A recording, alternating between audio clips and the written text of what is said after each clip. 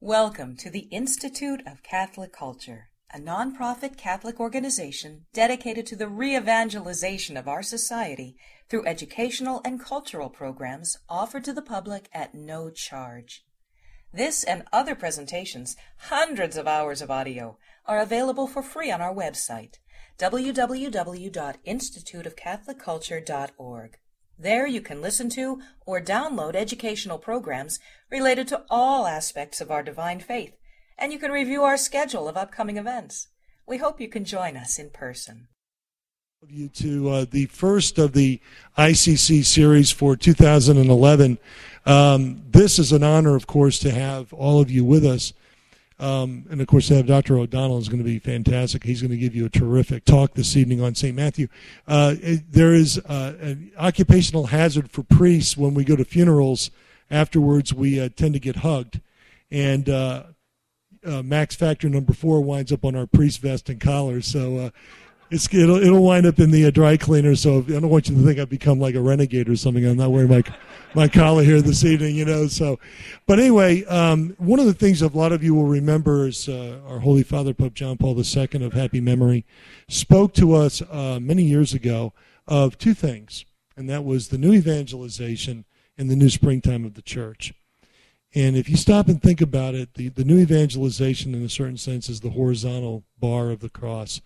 The idea of all of us having a moral responsibility as Catholics to go out and tell people about Jesus and the salvation that he offers us. And these are people who have heard of Jesus but really have never made the commitment, whatever. The new springtime of the church, on the other hand, is the vertical beam, and that's reserved for Catholics. And what John Paul was referring to in that was the idea that as Catholics, we have an obligation to continually update our knowledge of the faith, to stay young, to stay fresh, to be able to be apologists of the faith. And I am absolutely confident that all of you who are here this evening are the vanguard of that new springtime of the church. So to have that kind of educational and intellectual formation at the hands of this fine young gentleman over here on the right, I think is going to be a real indicator. Not at all, Timothy, not at all. And then finally, I'd like to welcome our brother priests who are with us from Holy Transfiguration. Father, thank you so much for being with us this evening. So let's go ahead and begin now with a prayer. In the name of the Father, and of the Son, and of the Holy Spirit. Amen.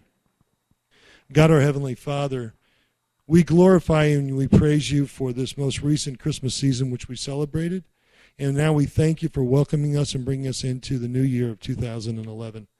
As we begin this evening, in which we study in some detail the Gospel of St. Matthew and how he was able to expound upon us the importance of Christ as the Son of God, please send the Holy Spirit upon us so that everything that we say and do will give you great honor and glory through Christ our Lord. Amen. At this point, Sabatino. Thank you, Father. We are on a mission, as Father Moretti said, to evangelize the world. And I look forward to a year of challenges and a year of growth for the Institute of Catholic Culture. And so I ask you, please, hold up your Bibles, Catholics. Hold them up in the air if you brought a Bible with you. Look at that. All right. How many times do you see that many Bibles in the hands of Catholics? Don't let anybody ever tell you that Catholics don't keep their Bibles on them. And if you don't keep it on you on a regular basis, start doing it. You got to have your Bible on you to be able to give a reasoned answer for the faith. Take it to the grocery store with you. Wherever you go, have your Bible handy. Our speaker tonight is the first layman to receive both his licentiate and doctoral degrees in ascetical and mystical theology from the Pontifical University of St. Thomas Aquinas, the Angelicum in Rome. Dr. O'Donnell has taught at St. John's Seminary in Camarillo, California, and at Loyola Marymount University in Los Angeles, California. He is a Knight Grand Cross in the Knights of the Holy Sepulchre, and he is a consultor to the Pontifical Council for the Family. He's written a number of books and has been on a number of EWTN shows, but more importantly than all of that, he's a faithful Catholic historian and theologian. Please welcome Dr. Timothy O'Donnell. Thank you very much. Thank you very much, Sabatino. My father would have really enjoyed that introduction. My mother would have believed it. All right.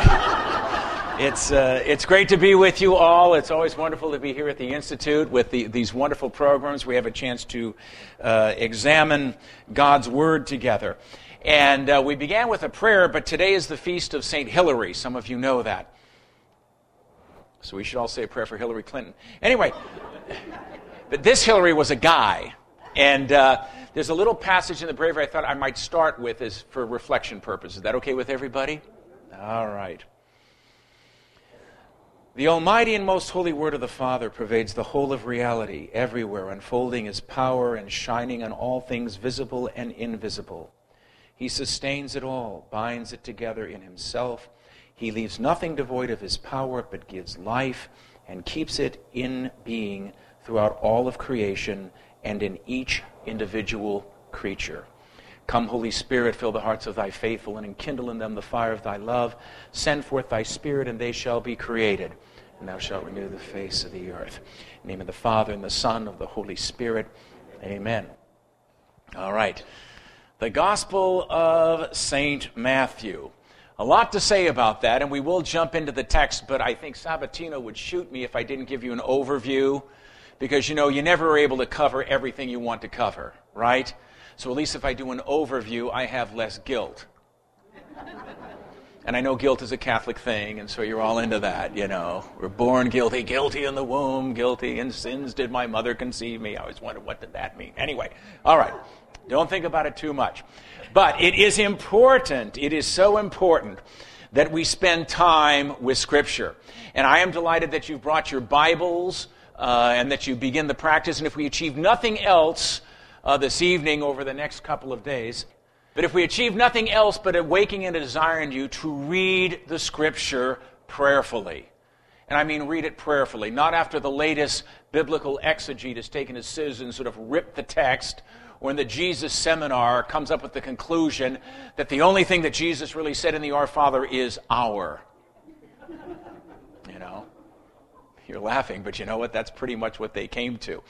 But you need to pray spiritually. As St. Jerome said, remember, ignorance of Scripture is ignorance of Christ. And we love Christ. He's the center of our life.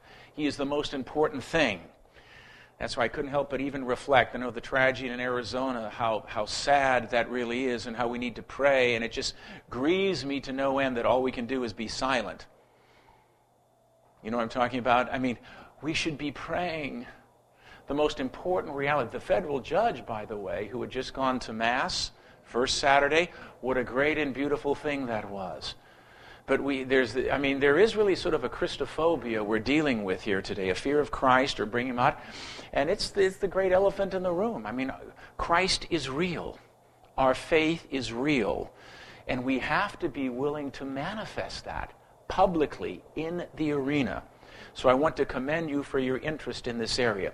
Ignorance of Scripture is ignorance of Christ. These Gospels, in a very real, concrete sense, as Fulton Sheen used to say, are his love letters. And if we really love him, we want to spend time with him. And one of the best ways we can spend time with him is with his word, where he speaks to us. You know, so many times in our spiritual life, the thing we get most frustrated with is, oh, if I could only ever hear God. Now, if you hear him, I don't want to know about it. But anyway, you know what I'm saying? You want to hear God. All right? And so many times in our spiritual life, the problem is we're doing all the talking. Isn't that true? Even in our masses, in our liturgy, God is there. He's present Eucharistically. But often there isn't much time for silence. We're always talking. And we find God in silence, and we find him in his word. So I would strongly urge you, long after this series is over, that you take time with the gospel and you read it prayerfully. Make a resolution to read a little bit every day. And that doesn't mean you have to read a chapter every day, because then you get hyper. Got to get my chapter in. And put yourself in the presence of the Holy Spirit and let him speak to you. And if as you're reading something touches you, something hits you with a particular poignancy, suffer the little children to come unto me and hinder them not. You know, stop your reading and run with it. And let that verse fill you. You know, because so many times we're in a rush, we got to do my spiritual take the time. If all you do is 3 verses, that's great. When you find that you've exhausted the thought and then you're starting to get distracted, then continue the reading. But don't race through it. Everything in this book is inspired by God. And even though it was inspired 2,000 years ago, he who inspired them 2,000 years ago had you and me in mind today. And it's an amazing thing to think from all eternity, God knew that today, this date in January 2011, that you would be here and you would be looking at this text. So don't deny that personalist dimension that is there. Let him speak to you. Now, the Gospel of Matthew, I would submit, is probably the most loved of all the Gospels. I know a lot of people would say, oh, John, and I love John too, but all of them are great. But whenever there's a quotation of a teaching of Jesus or something, so many times we come back to Matthew. Now, maybe it's because he's the first one, all right, in the New Testament. When you pick up and say, I'm going to read the New Testament, you open up, and where does everybody start? You start with Matthew. But it is so complete, it is so beautiful, and there is such a Semitic tone and flavor to this that as you read this, it's very easy to feel close to our Lord as he's walking the hills and the fields of Palestine. And it is truly beautiful, and it comes through that way. Now, the author, Catholic, we don't want to get into all this sort of the debates going back and forth. Catholic tradition has been unanimous that the Apostle Matthew is the author of this gospel. And there's numerous testimonies that we have to that. Ignatius of Antioch, Polycarp, Justin Martyr, Clement of Alexandria, Tertullian, all of them say it was the Apostle Matthew. And many of them are writing in different geographical locations, come out of different cultural backgrounds, but there is a universal testimony that he is the author of this particular gospel. And there are many things that point to that as being true. And, of course, we know that he was a resident of Capharnaum, that he was a tax collector, a publican, who was called to be one of the 12. And what I love about Matthew is when he got his call, you know what he did? He threw a party. The gospel tells he threw a party, invited all of his friends, and sinners can be good people to party with, Till after the second drink, then you got to get out. But anyway, okay, you have a sense of humor. If you don't, there's going to be a very long night. All right. Remember, it's not a sin to laugh at what I just said, but if you take pleasure in it, it could be. But anyway, so be careful. Be careful. All right. So he had another name where he was also referred to as Levi. Matthew and Levi are the same individual. And he's called Matthew in the list of the different apostles. It's very interesting. In his own gospel, you know what he calls himself? He calls himself Matthew the publican. Isn't that beautiful? No one else calls him the publican, but he refers to himself as the publican. Now, the original language. This is probably the only book in the New Testament that was not originally written in Greek. This book was written in Hebrew, probably in Aramaic. The only one. Everything else was written originally in the Greek language. And it was probably the type of Palestinian Aramaic that Paul spoke when Paul was being arrested near the temple, and he stood up and spoke extemporaneously to the Hebrews. So there are traces, even in the Greek, of this Aramaic original.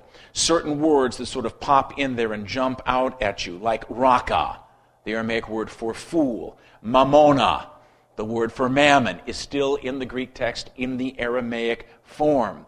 Korbona, all of the little Aramaic terms that are still preserved, which show the original language of the gospel.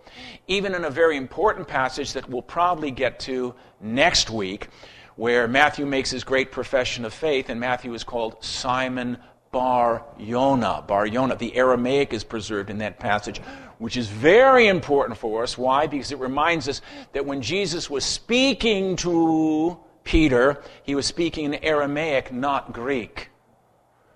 And that's why his name is Kephas, the rock. Because sometimes we get into this Petros, Petra thing. Okay, well, we'll talk about that a little bit later. But anyway, Scripture scholars used to cite the Aramaic Matthew as probably being written around 42. Now, for a lot of modern Scripture scholars, this seems very, very early. But that was very common. Now, notice how close that is to the time of our Lord. And then there was a Greek translation that was done of that original Aramaic gospel. We don't know who did the Greek. We have to confess our ignorance. Jerome in his day said, we don't know who translated into the Greek. What we do know is the Greek Matthew was universally accepted everywhere throughout the church. The fathers of the church quoted, everyone accepted the Greek Matthew as authentic. As a matter of fact, at the time of the Renaissance, Leo X, the Medici Pope, I don't know if you did, okay, not the best guy in the world, but, you know, he did a good liturgy. But anyway, he gave a huge award to any scholar who could find the original Aramaic Matthew, and they ransacked libraries all over Europe trying to find it, never were able to find it. So all we have is the Greek. Nevertheless, it's very, very interesting. There's a French scholar by the name of Claude Tresmontant who took the Greek Matthew and translated it back into Aramaic. And you know what he found? It went beautifully. There was poetry, there was rhyme, there was meat, there was also... It went so beautifully back into Aramaic that he became absolutely convinced. We actually published this book at Christendom Press. It wasn't a big seller, I'll tell you that. But it was originally published in France, because who's going to read, you know? But it's sort of weird looking at it and seeing almost the gospel with new eyes. But it was really beautiful. And he was absolutely convinced when you went back. He said, this is definitely a Greek rendering of an Aramaic text. And, of course, some other interesting things that we have found, because a lot of modern scripture scholars will say, oh, Matthew's gospel, it has to be after the destruction of the temple. But that was never the opinion of antiquity. It certainly wasn't of biblical exegetes prior to around 1965. Many of them said, no, this would have been done in the 60s. And there has been some interesting work that has been done just recently, not by scripture scholars, but by historians and people who are very good at doing analysis of scripts and types of writing, where they actually have a fragment. Magdalen College in Oxford, where C.S. Lewis was, they have fragments that was found, of papyri, found in Egypt, of Matthew's Gospel. Fragments from chapter 23 that has a particular style of writing, particular style of penmanship. Now, what's very exciting about this discovery, got some press, but not as much as it should have, that when they found this papyri, it was with a box of other papyri, indicating that they came from the same source, same place, same time. And along with these fragments of papyri that they have, they also found other fragments describing business transaction involving the sale of like 7 goats, where this guy wanted 7 more goats and he had to get permission from the city magistrate. But what was very significant, the city magistrate, who was a Roman official, gave permission for the transaction and dated it and actually mentioned the reign of the Emperor Nero. Now, it's the same type of lettering, the same type of structure, and so a number of historians, including Jewish scholars in Jerusalem, have come to say, this text that we have of Matthew in Greek definitely is 65 or 66. That's before Peter and Paul died. Now, not as a theologian, but as a historian, do you realize what that means in terms of the authenticity of this text? Its closeness, its proximity to the time of our Lord. Very, very important, very significant for us indeed. Now, who was he writing for?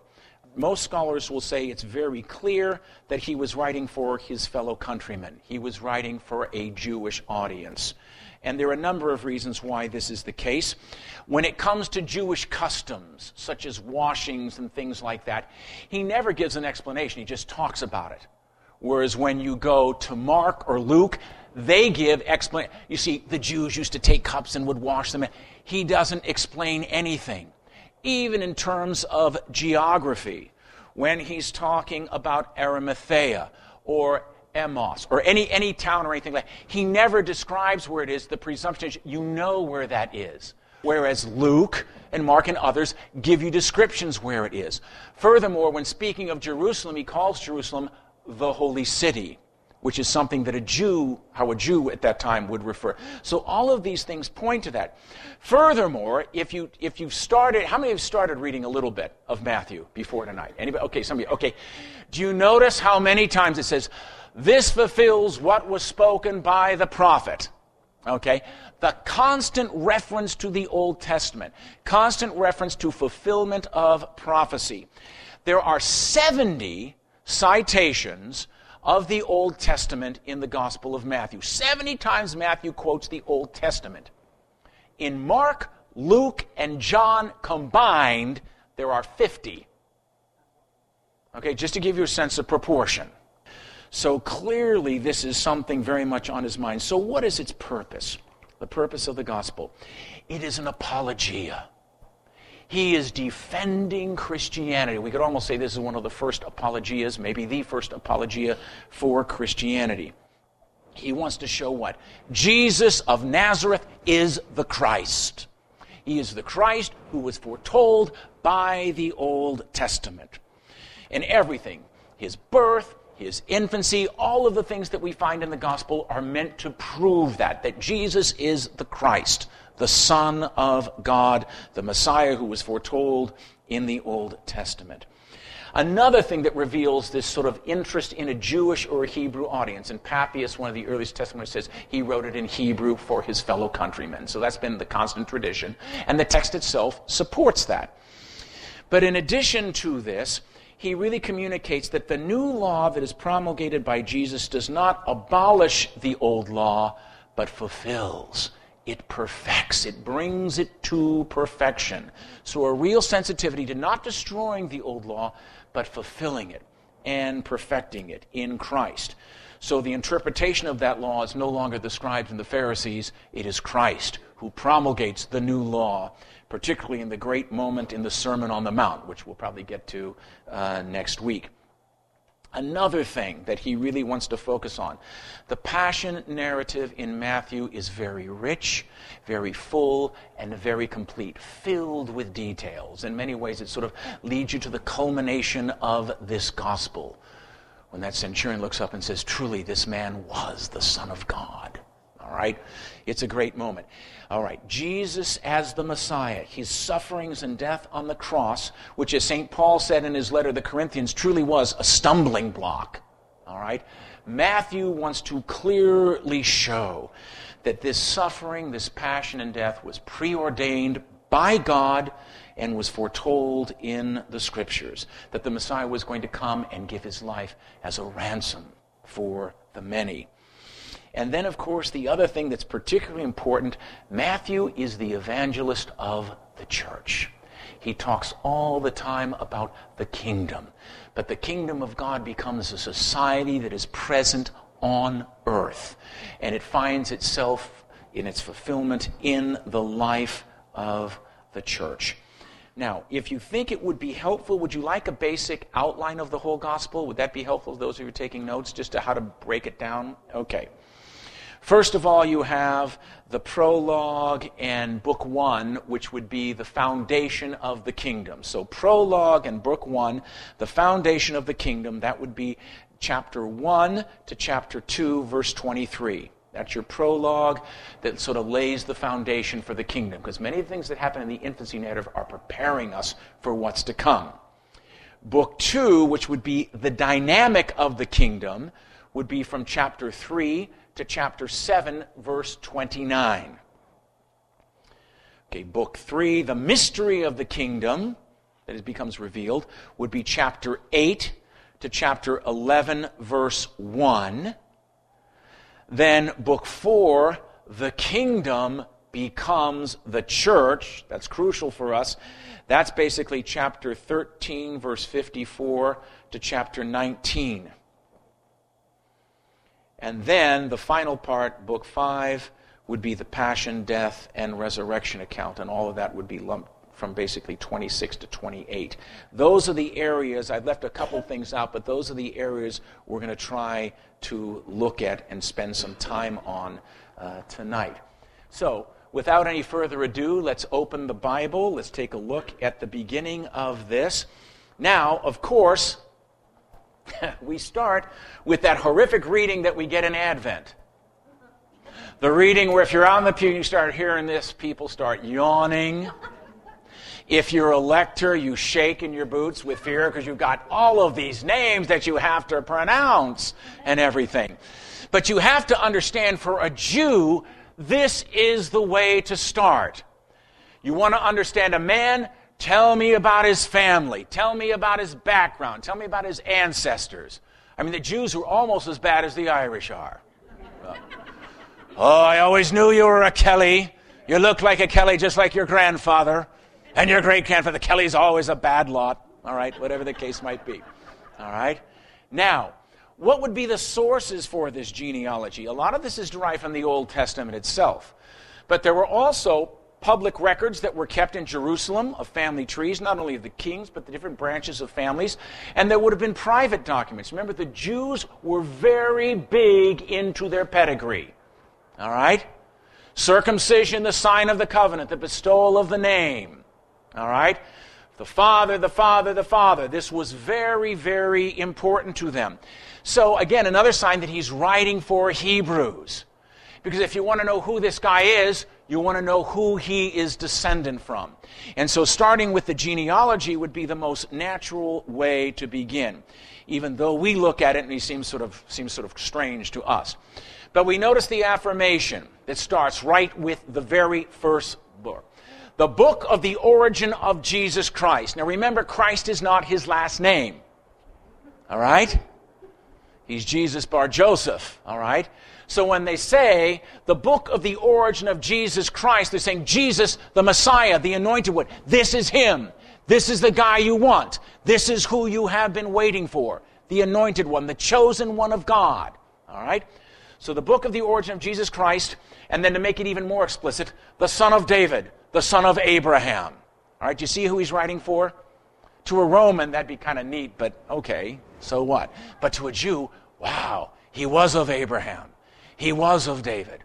And to the Jew it would resonate. He'd go back to the book of Genesis, the very first book in their Bible. Chapter 12, verse 3. In you, Abraham, shall all the nations of the earth be blessed.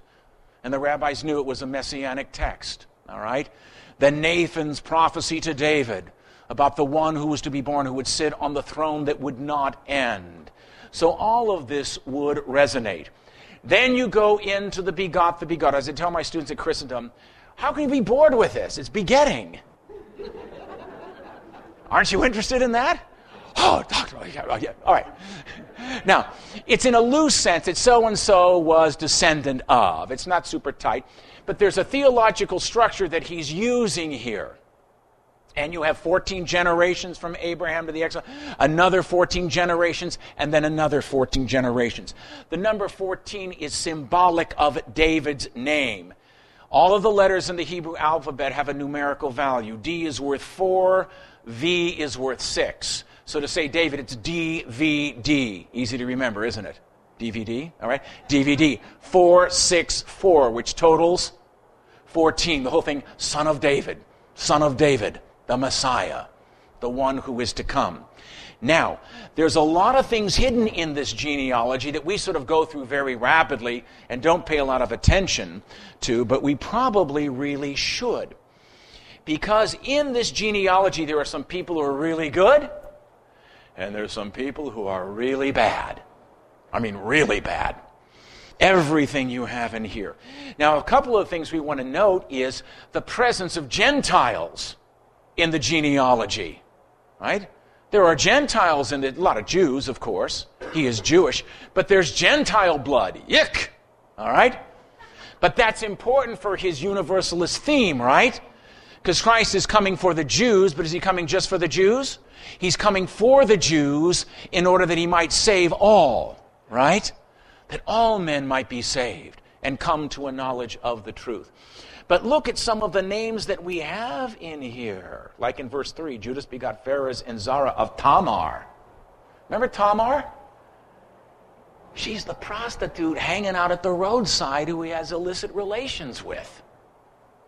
Do you notice how many times women are in the genealogy? There's women all throughout this genealogy. So you have Tamar. You have Rahab, taken from the book of Joshua.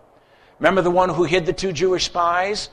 Well, most scripture scholars say that house they were hanging out at, it was a house that was not particularly, well, it wasn't a convent. All right. All right.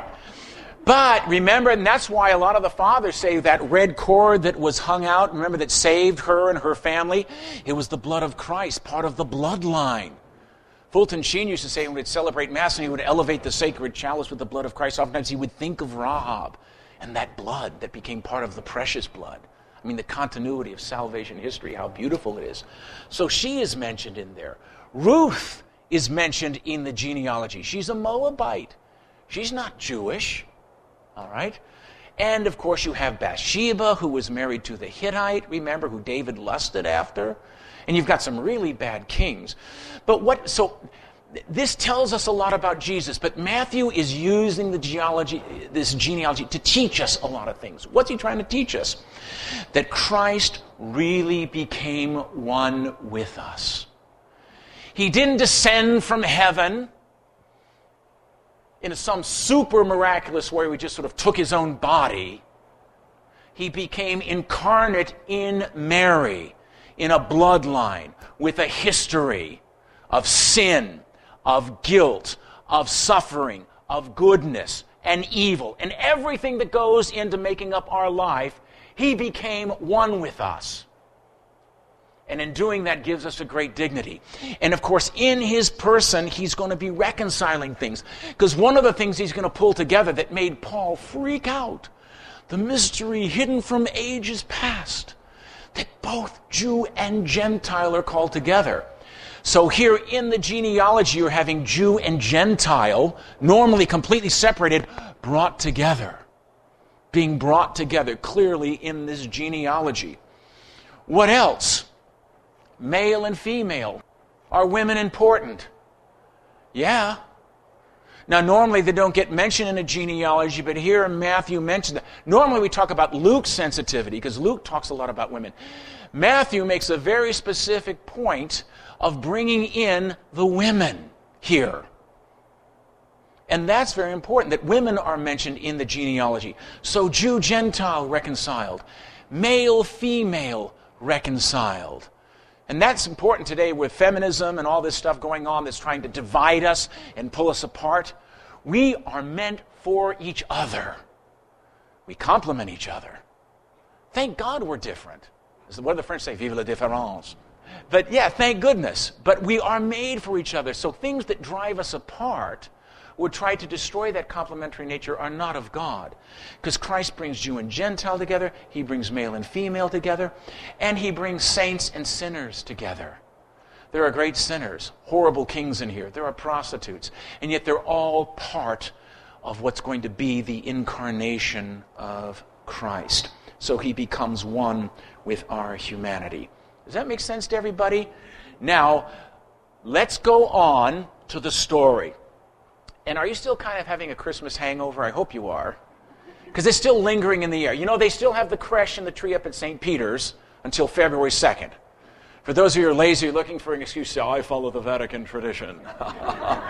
The wreath can stay up till after February 2nd, you're on your own.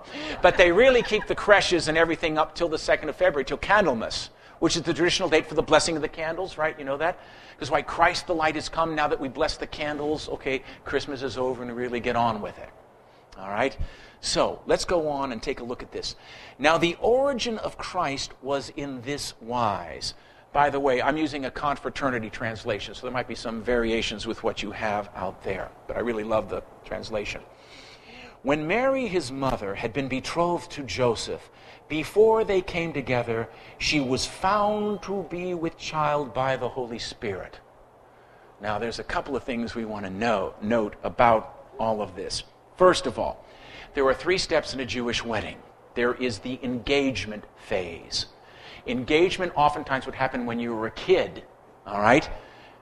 You all seen Fiddler on the Roof, right? That I could get stuck for good. All right. So engagement, oftentimes as a child, you would actually be engaged. The betrothal period would be the formal period of an exclusive relationship, lasted normally about a year. So you would have engagement, betrothal, then the marriage proper, all right? Where the groom would come to the house of the bride, all right? And the best man, who was St. John, remember that? The bridegroom hears the voice of the groom, and he's happy because the best man at that time would stand outside the bride's home, standing guard to make sure that nobody came in. No one saw the bride until the groom came. That's where we still get that beautiful tradition. Don't look at the bride, right? Groom's well, they still do that some places anyway. All right. Unless you come in late, then you see and you got to go, we can't look. All right. But that's the beautiful tradition. So the period he's talking about here is the betrothal. They're not living together. That would have been scandalous. You had engagement, betrothal, then the marriage proper. So this is the betrothal stage. And as a matter of fact, we know that no one ever had relations. This would have been unthinkable in the betrothal stage.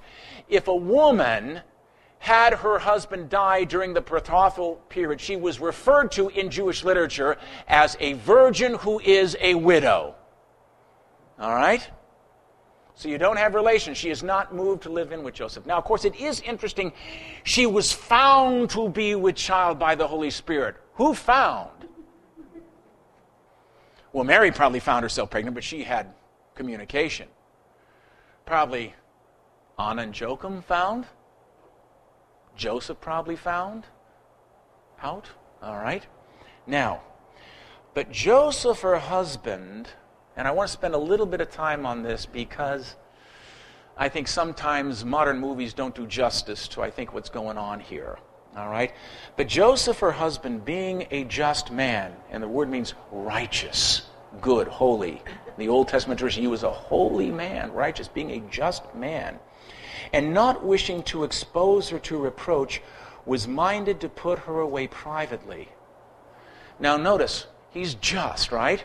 He wants to put her away privately. Why? Because she was found to be with child of the Holy Spirit. Now stick with me for a minute, okay? And while he thought on these things, behold, an angel of the Lord appeared to him in a dream. Now, Luke's gospel is the gospel of the Blessed Mother, right? Everything's Marian. It's feminine. It's intuition. She's pondering everything in her heart. She has her Annunciation. This gospel is written for Hebrews. It's a man world. This is Joseph's gospel. This is his story. So as you read, you might invoke Joseph to enlighten you and to help you see what's going on here. So, just as Mary had an angel in Luke, so Joseph, although it's a dream, still an angel comes. He has his own Annunciation. Now, notice what the angel says. Do not be afraid, Joseph, son of David.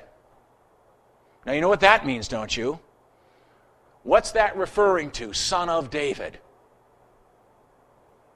When Joseph is given the title son of David, means he's got a title, right? He has a special role to play, because we always looked at a genealogy that talked about son of Abraham, the son of David, right? Do not be afraid, Joseph, son of David, to take thee Mary thy wife, for that which is begotten in her is of the Holy Spirit, and she shall bring forth a son, and thou shalt call his name Jesus. Who's bestowing the name? Joseph is. Thou shalt call his name Jesus, for he shall save his people from their sins.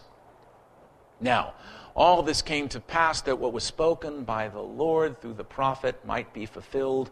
And then Isaiah's prophecy, behold, the virgin shall be with child and shall bring forth a son, and they shall call his name Emmanuel, which is interpreted God with us.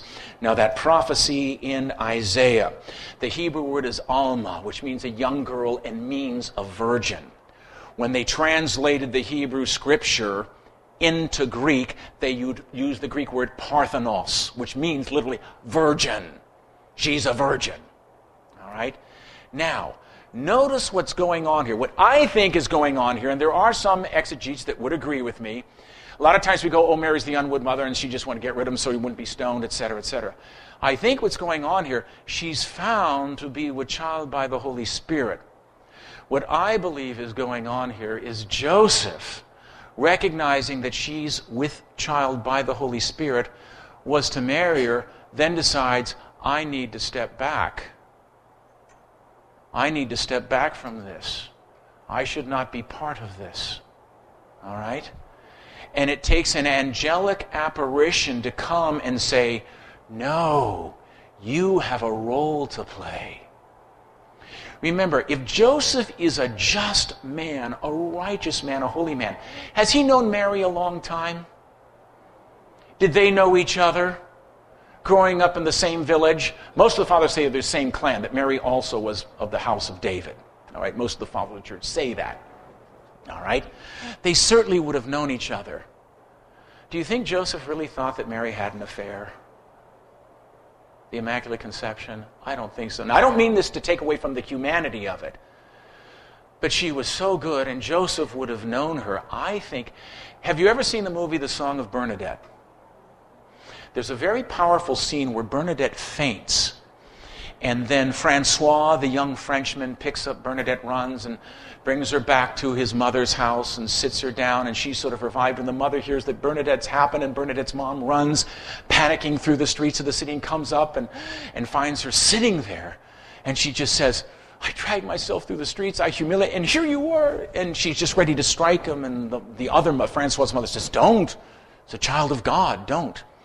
And then eventually they take her home. But then Francois is sitting there, and he's looking at his mother, and he says, as long as I live, Mother, I'll never forget the look on that girl's face. One ought not to touch a being like that. And I couldn't help but think, that's where the just man was. That's where the righteous Joseph was, when he found she was a child with the Holy Spirit. Why the angel then comes and says, fear not, son of David. And then affirming the conception of the Holy Spirit, but his involvement. He is necessary. Why?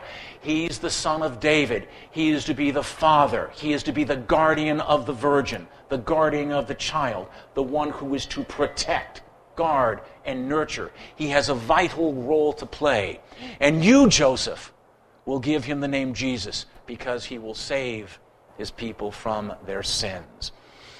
Now, when Joseph, this is on verse 24, arising from sleep, did as the angel Lord had commanded him, and took unto him his wife, and he did not know her till she brought forth her firstborn son, and he called his name Jesus. Now, a couple other things. What Matthew wants to clearly emphasize here is the virginal conception. That's why he says he did not know her until he brought forth the firstborn son. Does that make sense to everybody? That doesn't imply that they had children afterwards. And remember, the title firstborn is an honorific title. The firstborn male child that opens the womb is an honorific title. You had to go and redeem that child back at the temple, right? With the offering of turtle doves that Luke mentions. All right? So it does not imply. It's just like making reference in the Old Testament to Michal and said, and she did not have any other children until the day she died. That doesn't mean at 65 she's having a child on her deathbed. All right? The closest thing we could come to in English would be, and he never ate apple pie again until the day of his death. That doesn't mean he's snarfing down apple pie after receiving extreme unction, or last rite, anointing. All right? So it doesn't imply. Does that make sense to everybody? So that's what the until. Really emphasizing that this is the divine offspring. That's the point. That's the doctrine that he is communicating there. Now, we go more deeply into history now. That's sort of the intimate, personal Joseph story. We're going to come back again to Joseph. Now, when Jesus was born in Bethlehem of Judea, Bethlehem, which means house of bread, that's what the word means. So Bethlehem means house of bread, and he's placed in a manger. So you have the living bread in a manger where animals feed. I mean, this is just so beautiful. It's so Eucharistic. He's in a manger. Why? He's already offering himself. All right? In the days of King Herod, now every Jew who would read that would know immediately darkness. We've had light, we've had beauty. In the days of King Herod, Herod the Great, dark times. How dark were they? Even Augustus Caesar in Rome, who did the census, all right, going back to Luke, knew Herod and said very, very clearly, it's safer to be one of Herod's pigs than to be one of his sons. Right? Because the pig, at least ritually, you don't touch that. Herod was a monster. And what I love, when you approach the Scripture historically, you find in so many instances that what is being communicated here in the sacred text fits with everything we know about the other historic characters who are introduced in the text. Okay, Magi came from the east to Jerusalem, saying, "Where is he that is born the King of the Jews? For we have seen his star in the east and have come to worship him." The Magi. We just celebrated Epiphany. Tradition calls them Caspar, Melchior, and Balthazar. But these kings coming from the east, following a star. Now remember, since the time of the Babylonian captivity, there were Jews all over Persia, all over Iran, all over the east. And everywhere they went, they took their holy books. And there were numerous prophecies about a star. The prophet Micah talked about a star.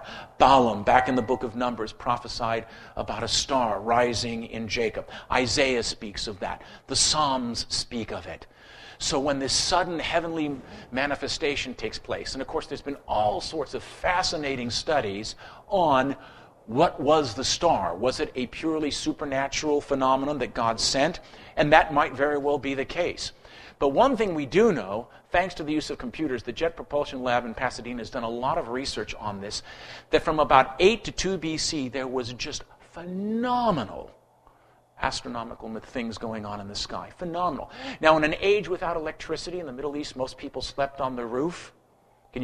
Have you ever been out to the desert where there's really no light? You know what I'm talking about? Or out to sea where there's nothing, where you can really see that? Imagine a world with no electricity and what the stars would have meant at that time, especially when there was a great luminous object. Halley's Comet came at that time. There were phenomenal configurations of planets. Those who take a more natural explanation have actually seen the configuration between Jupiter and Venus. You ever seen Venus in the morning, how bright that is? Okay, like 3 to 2 BC, in the constellation of Leo, the lion of the tribe of Judah, there was this configuration. It would have appeared low on the horizon. So if you're looking from the east, it would have been incredibly bright. Now the amazing thing, I'm not saying this is the case, but the amazing thing that they found was there's a process that these planets will do, or stars will do, where they call it a loop process, where they move in a particular direction, and then for one day appear to remain stationary, and then start moving back in another direction. Well, this configuration of these two planets would have started to be seen in 3 all the way to 2 BC, and that's probably when Jesus was born, but that's another discussion. 2 BC, we got the date wrong, but not by much. And we can't change it because what would happen to the Battle of Hastings? So anyway, I mean, that'd be a problem. Columbus, discovery of America. Okay. So anyway, but it's very fascinating because the star continued to move, and if you're approaching from the east, would have appeared to move further and further and further north. And the day it would have stopped, it would have appeared directly over Bethlehem, if you were looking from the east. And the day that it actually stopped over Bethlehem, guess what day? December 25th.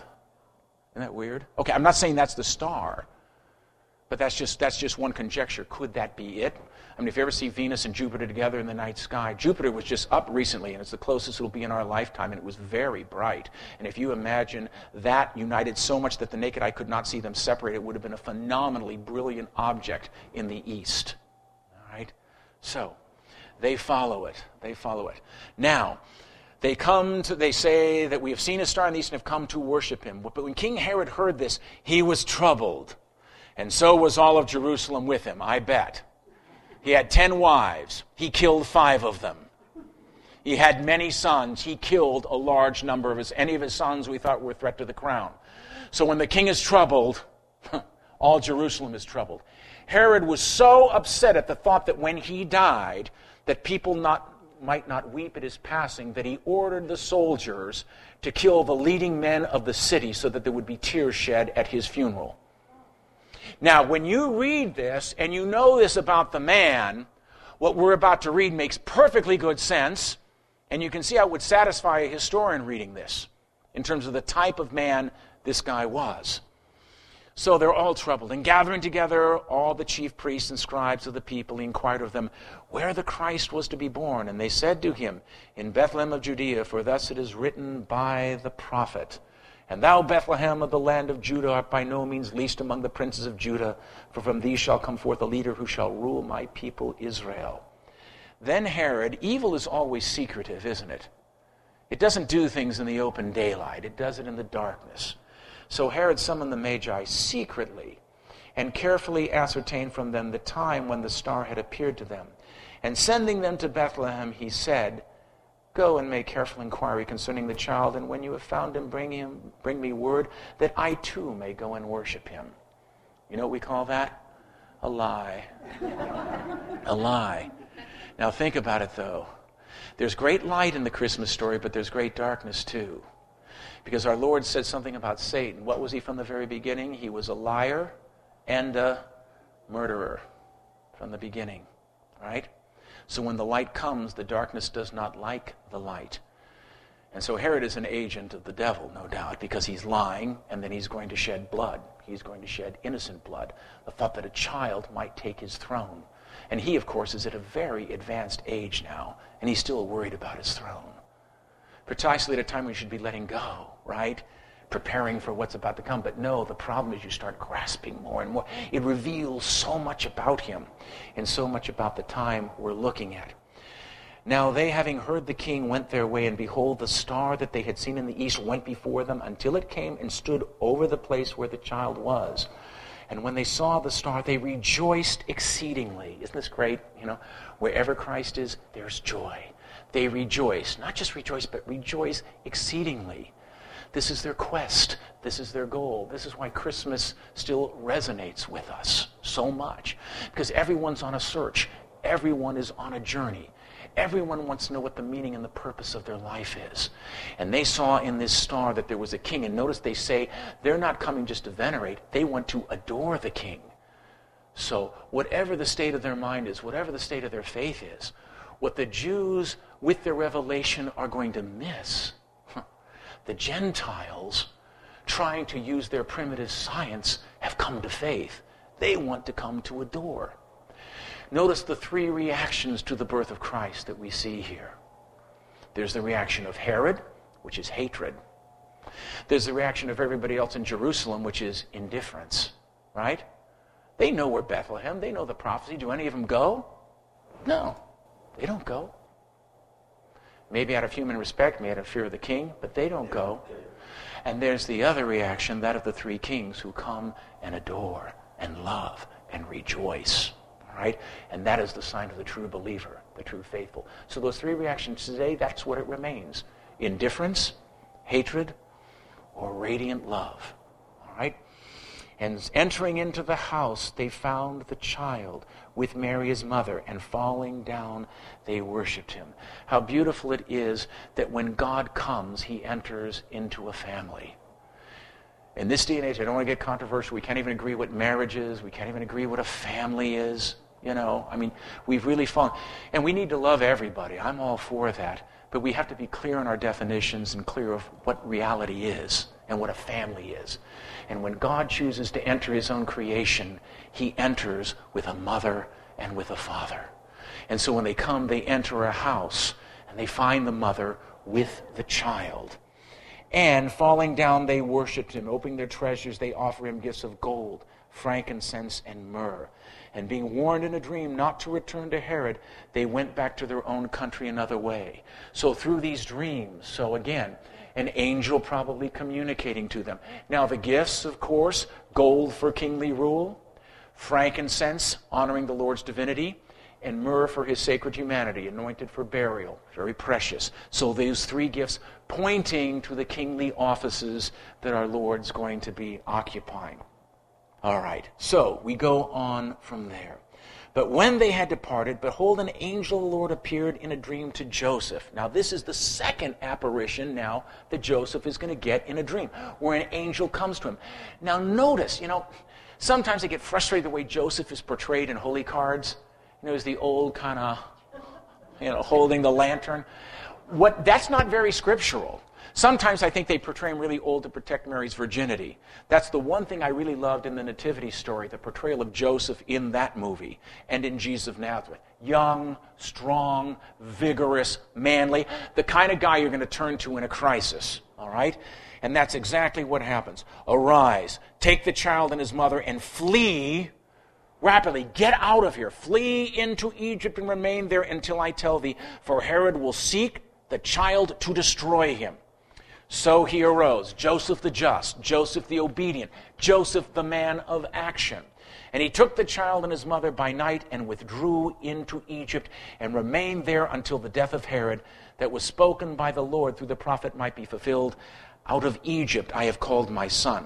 So just as Israel in the Old Testament was going to be called out of Egypt, led by Moses, so Christ, who in his person is going to be the new Israel, also is going to be called out of Egypt. Now we know there were large Jewish communities in Alexandria, particularly. There were over 1 million Jews living in Alexandria. So Joseph probably went to Alexandria. That's probably the town where the Holy Family would have stayed. He probably had relatives, probably could have found work there. So he goes and he flees off to Egypt. And of course there's some beautiful medieval legends that are told about the flight into Egypt. You ever heard the legend of Dismas?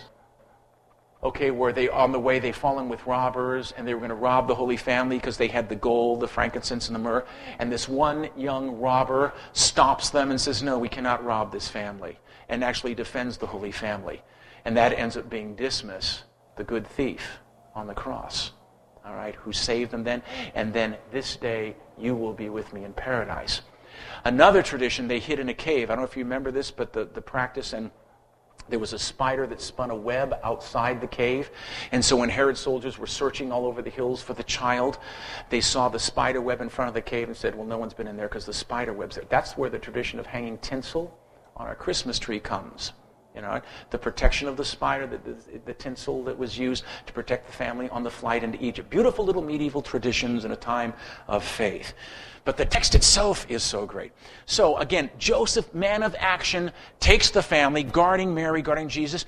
Now remember, it says go to Egypt. He still has to get everybody up, has to get everybody, has to pack, has to go and find work. What a great guy Joseph is. Talk about a model for fathers, a model for husbands, all right? He's not a milquetoast guy. He's guardian of families, protector of virgins. He's noble, he's good, he's just, he's righteous. And then Herod, seeing that he had been tricked by the Magi, was exceedingly angry. Okay, this is crazy angry, insane. All right?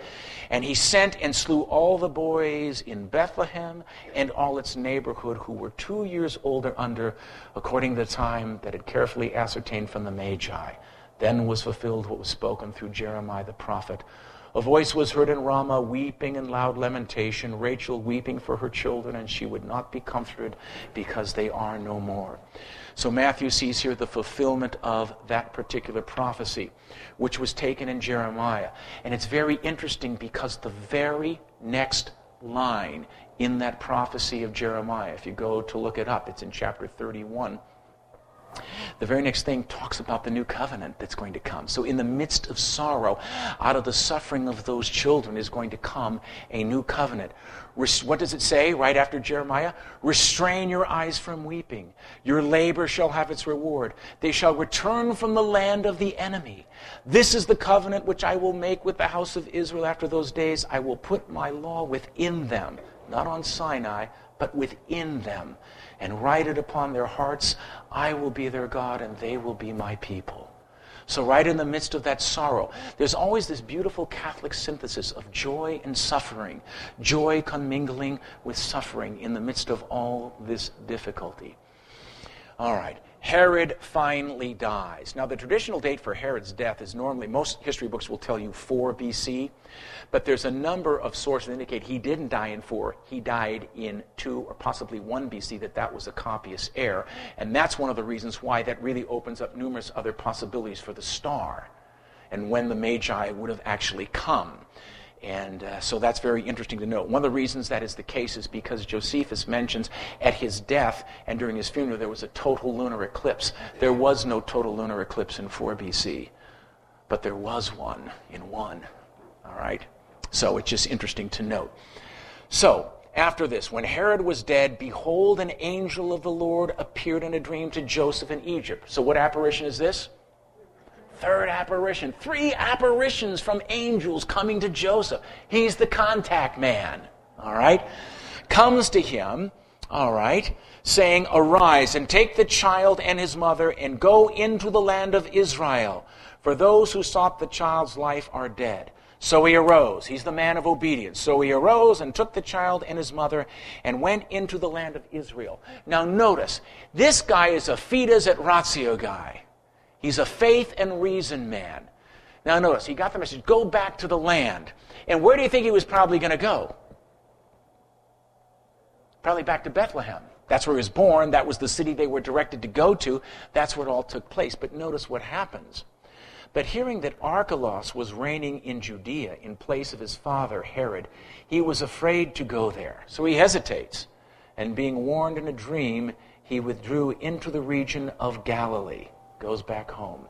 And he went and settled down in a town called Nazareth, that there might be fulfilled what was spoken through the prophet, he shall be called a Nazarene. So again, man of action, hesitates, trying to discern God's will, doesn't want to do it. He exercises prudence because Archelaus was as bad as his father. He was so bad the Romans eventually recalled him, stripped him of his title, and banished him to Gaul, and he dies in oblivion in Gaul. But another cutthroat murder. So do you see how Joseph, even with faith, still is exercising his reason and sees Archelaus and says, I don't think I should take my wife and my child back there. It's beautiful. It's really beautiful. So he is the man of action and the man of faith. And they settle in Nazareth. Now, Nazareth was a backwater town, all right? Remember the taunt? A Nazarene. Can anything good come out of Nazareth? Even one of his future apostles said that.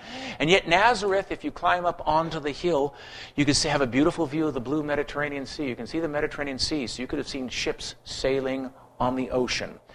Not only that, Nazareth also was very significant because the great east, the great north-south, if you're going between Egypt and Damascus, the great caravan route would have traveled that way. That was the road that Alexander the Great took. It was the Pompey and his legions marched on that road. Even Napoleon went on that road. I mean, it was a great military road, and it went right by Nazareth. So you would have seen, even though it was sort of distant and removed, you would have seen the world passing by. You know what I'm saying? So it's very interesting to think. We even know that if they were there around the year 7, that there was a Jewish rebellion. And when it was brutally put down, all those Jewish zealots that were part of that rebellion were crucified. And crucifixes went all along that road. And if you're in Nazareth, you would have seen that. So it's sort of poignant to think that our Lord and his mother and his father would have seen, probably did see, what a Roman crucifixion was like. Right? And they knew the Psalms. They knew the Psalms. They prayed the Psalms all the time. They have pierced my hands and my feet. They have numbered all my bones. I am a worm and no man. All right? They prayed that, and they knew that, and they were enlightened with grace. All right. But now we move on into ordinary time. Is that okay? At least tonight we can start that. Let's take a look at chapter 3. And what great figure emerges in chapter 3? John the Baptist. Now in those days, John the Baptist came preaching in the desert of Judea and saying, repent, for the kingdom of heaven is at hand.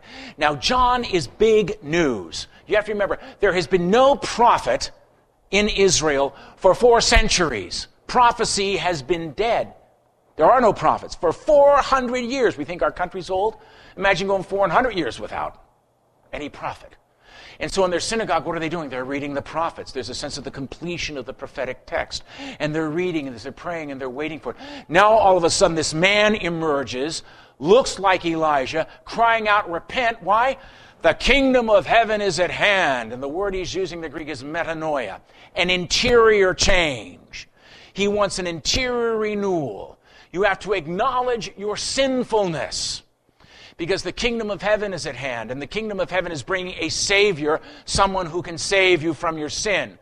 But if you don't think you have sin, if you think you're righteous, then you're going to miss it. And that's the problem. That's why he's speaking so forcefully. And so this is he who was spoken of through the Isaiah the prophet. This is again Matthew when he said, the voice of one crying in the desert, make ready the way of the Lord, make straight his paths.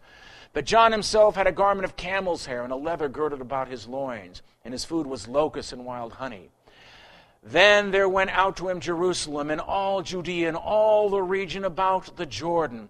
And they were baptized him in the Jordan, confessing their sins, acknowledging their sinfulness. Everyone whom this message resonates, they know they're sinners, you know.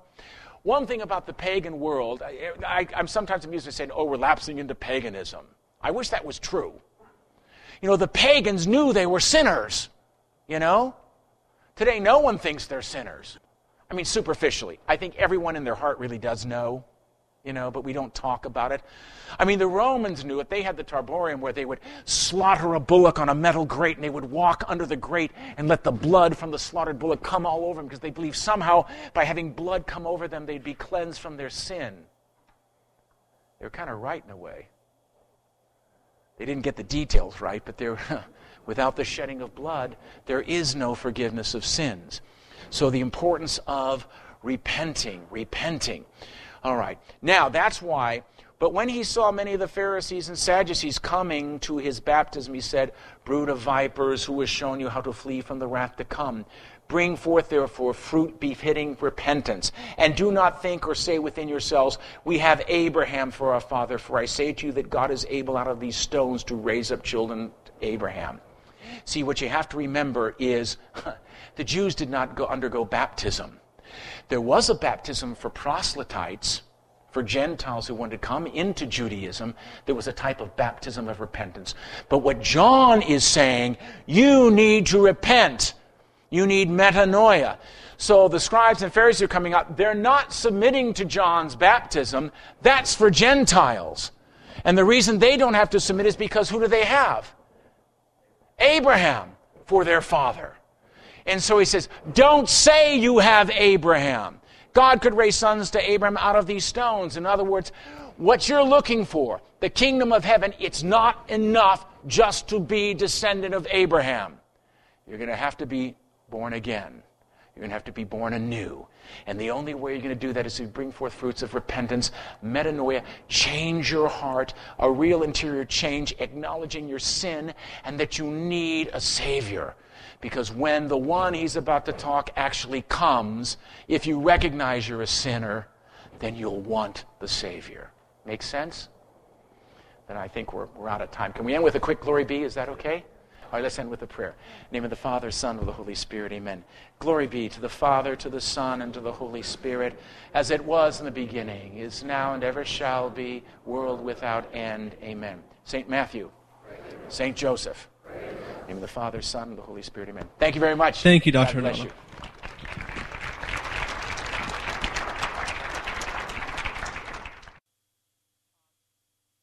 Okay, our usual rules apply for our new friends here, and a reminder to Dr. O'Donnell.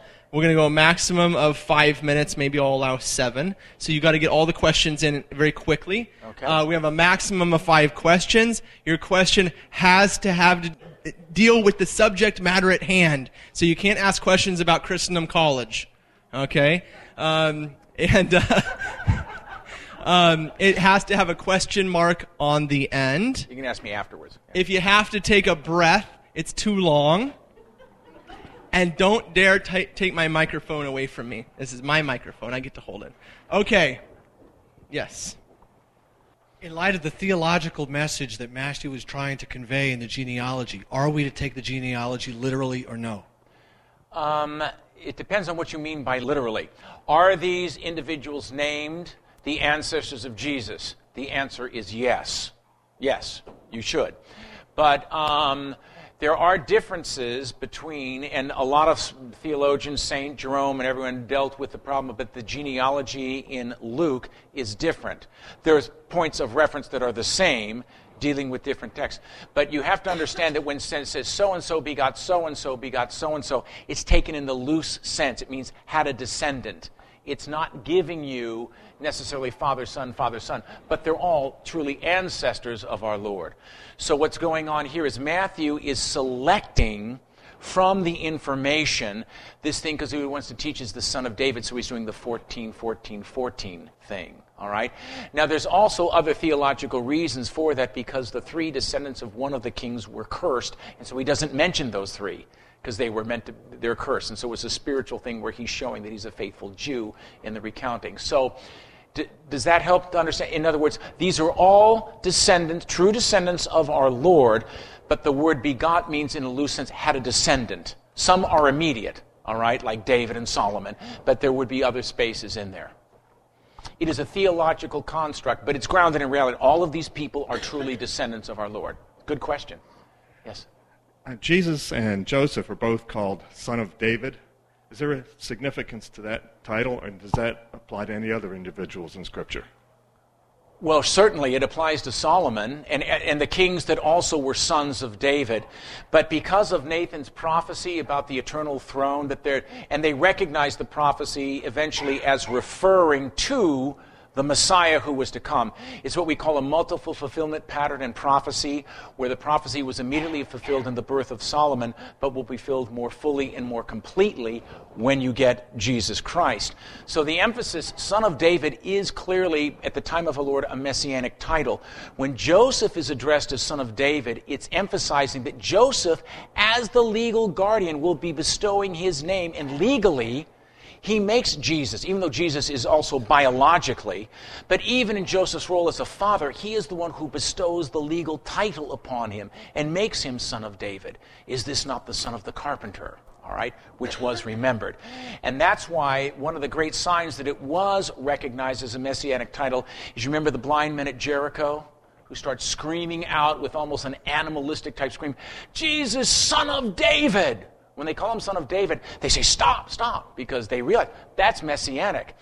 But he lets them say it, and he works the miracle because he's leaving Jericho to Jerusalem for Palm Sunday. And the time has come where I'll let the stone shout it out. So, okay, thank you. It's a good question. Yes, I generally understood that the Gospel of Matthew was based upon that of Mark. And if Matthew was written around 42 AD, as you mentioned, Mark must have been very early. The tradition is, some modern exegetes no longer accept this. A lot of them think Mark came first because they say Mark is more primitive and more rough on the edges. But that has never been. All of Catholic tradition, going all the way back to the Apostolic Fathers, that said this was the order: Matthew, Mark, Luke, and John. And the tradition also was that Mark was based upon Peter's preaching in Rome. And the thing is, if you look at Peter's homily, for example, in Acts of the Apostles, there are several times where Peter gets up and gives a homily. It is a perfect outline of Mark's gospel. The thing is, the gospels come out of an oral proclamation, the kerygma. There was this proclamation of the gospel. There was sort of common teaching.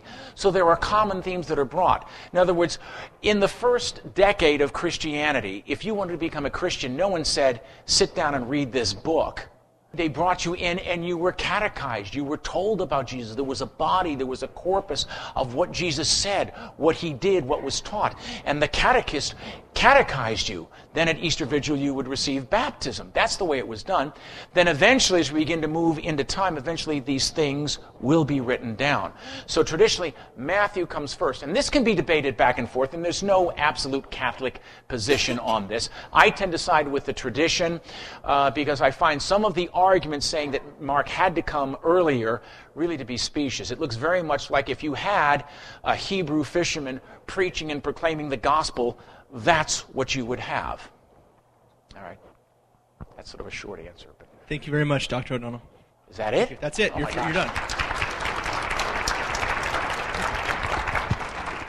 Do you have any homework for the people? Oh, well, for next week, we really want to launch into the kingdom. So any references to the kingdom of God, I'm going to try to go through like another probably 8 or 9 chapters next week. We'll really be focusing on the kingdom and the ministry. If you want to think of like the third luminous mystery, that's what we're going to be doing next week. So proclamation, so go over that, and hopefully we'll have some good questions and good discussion on that. Thank you very much. Okay. Just one word before you stand up. As I said earlier about sharing your faith with others, that theme of salt of the earth, which Matthew mentions here, I think it's in chapter 5, I was just reading it this afternoon, where he says, if the salt has lost its flavor, what good is it but to be trodden underfoot by men? Okay, and we are to be the salt of the earth. There was about 200 people here tonight as I counted, and I'd like to ask you, how many of you have ever attended a Catholic Bible study with 200 people in attendance? And I would encourage you as you go out tomorrow, whether it be to your job, whether it be to the grocery store or the coffee house, and the person says, how are you? Say, I'm exhausted. Well, why? I was at a Bible study late last night with 200 people, and wine and cheese to boot. And So, listen, be the salt of the earth. It's easy. You share one thing that Dr. O'Donnell shared that you thought was interesting, and you start a conversation. And let me tell you, 200 people can make a difference in this little northern part of Virginia here, and by extension, throughout the whole world. May God bless you. We'll see you next Thursday. We hope you enjoyed this presentation from the Institute of Catholic Culture. If you'd like to learn more about the mission of the Institute and how you may become a part of this important work, please visit our website at www.instituteofcatholicculture.org or call us at 540-635-7155. And may the glory of Christ Church be ever more manifest upon the earth. St. John the Evangelist, pray for us.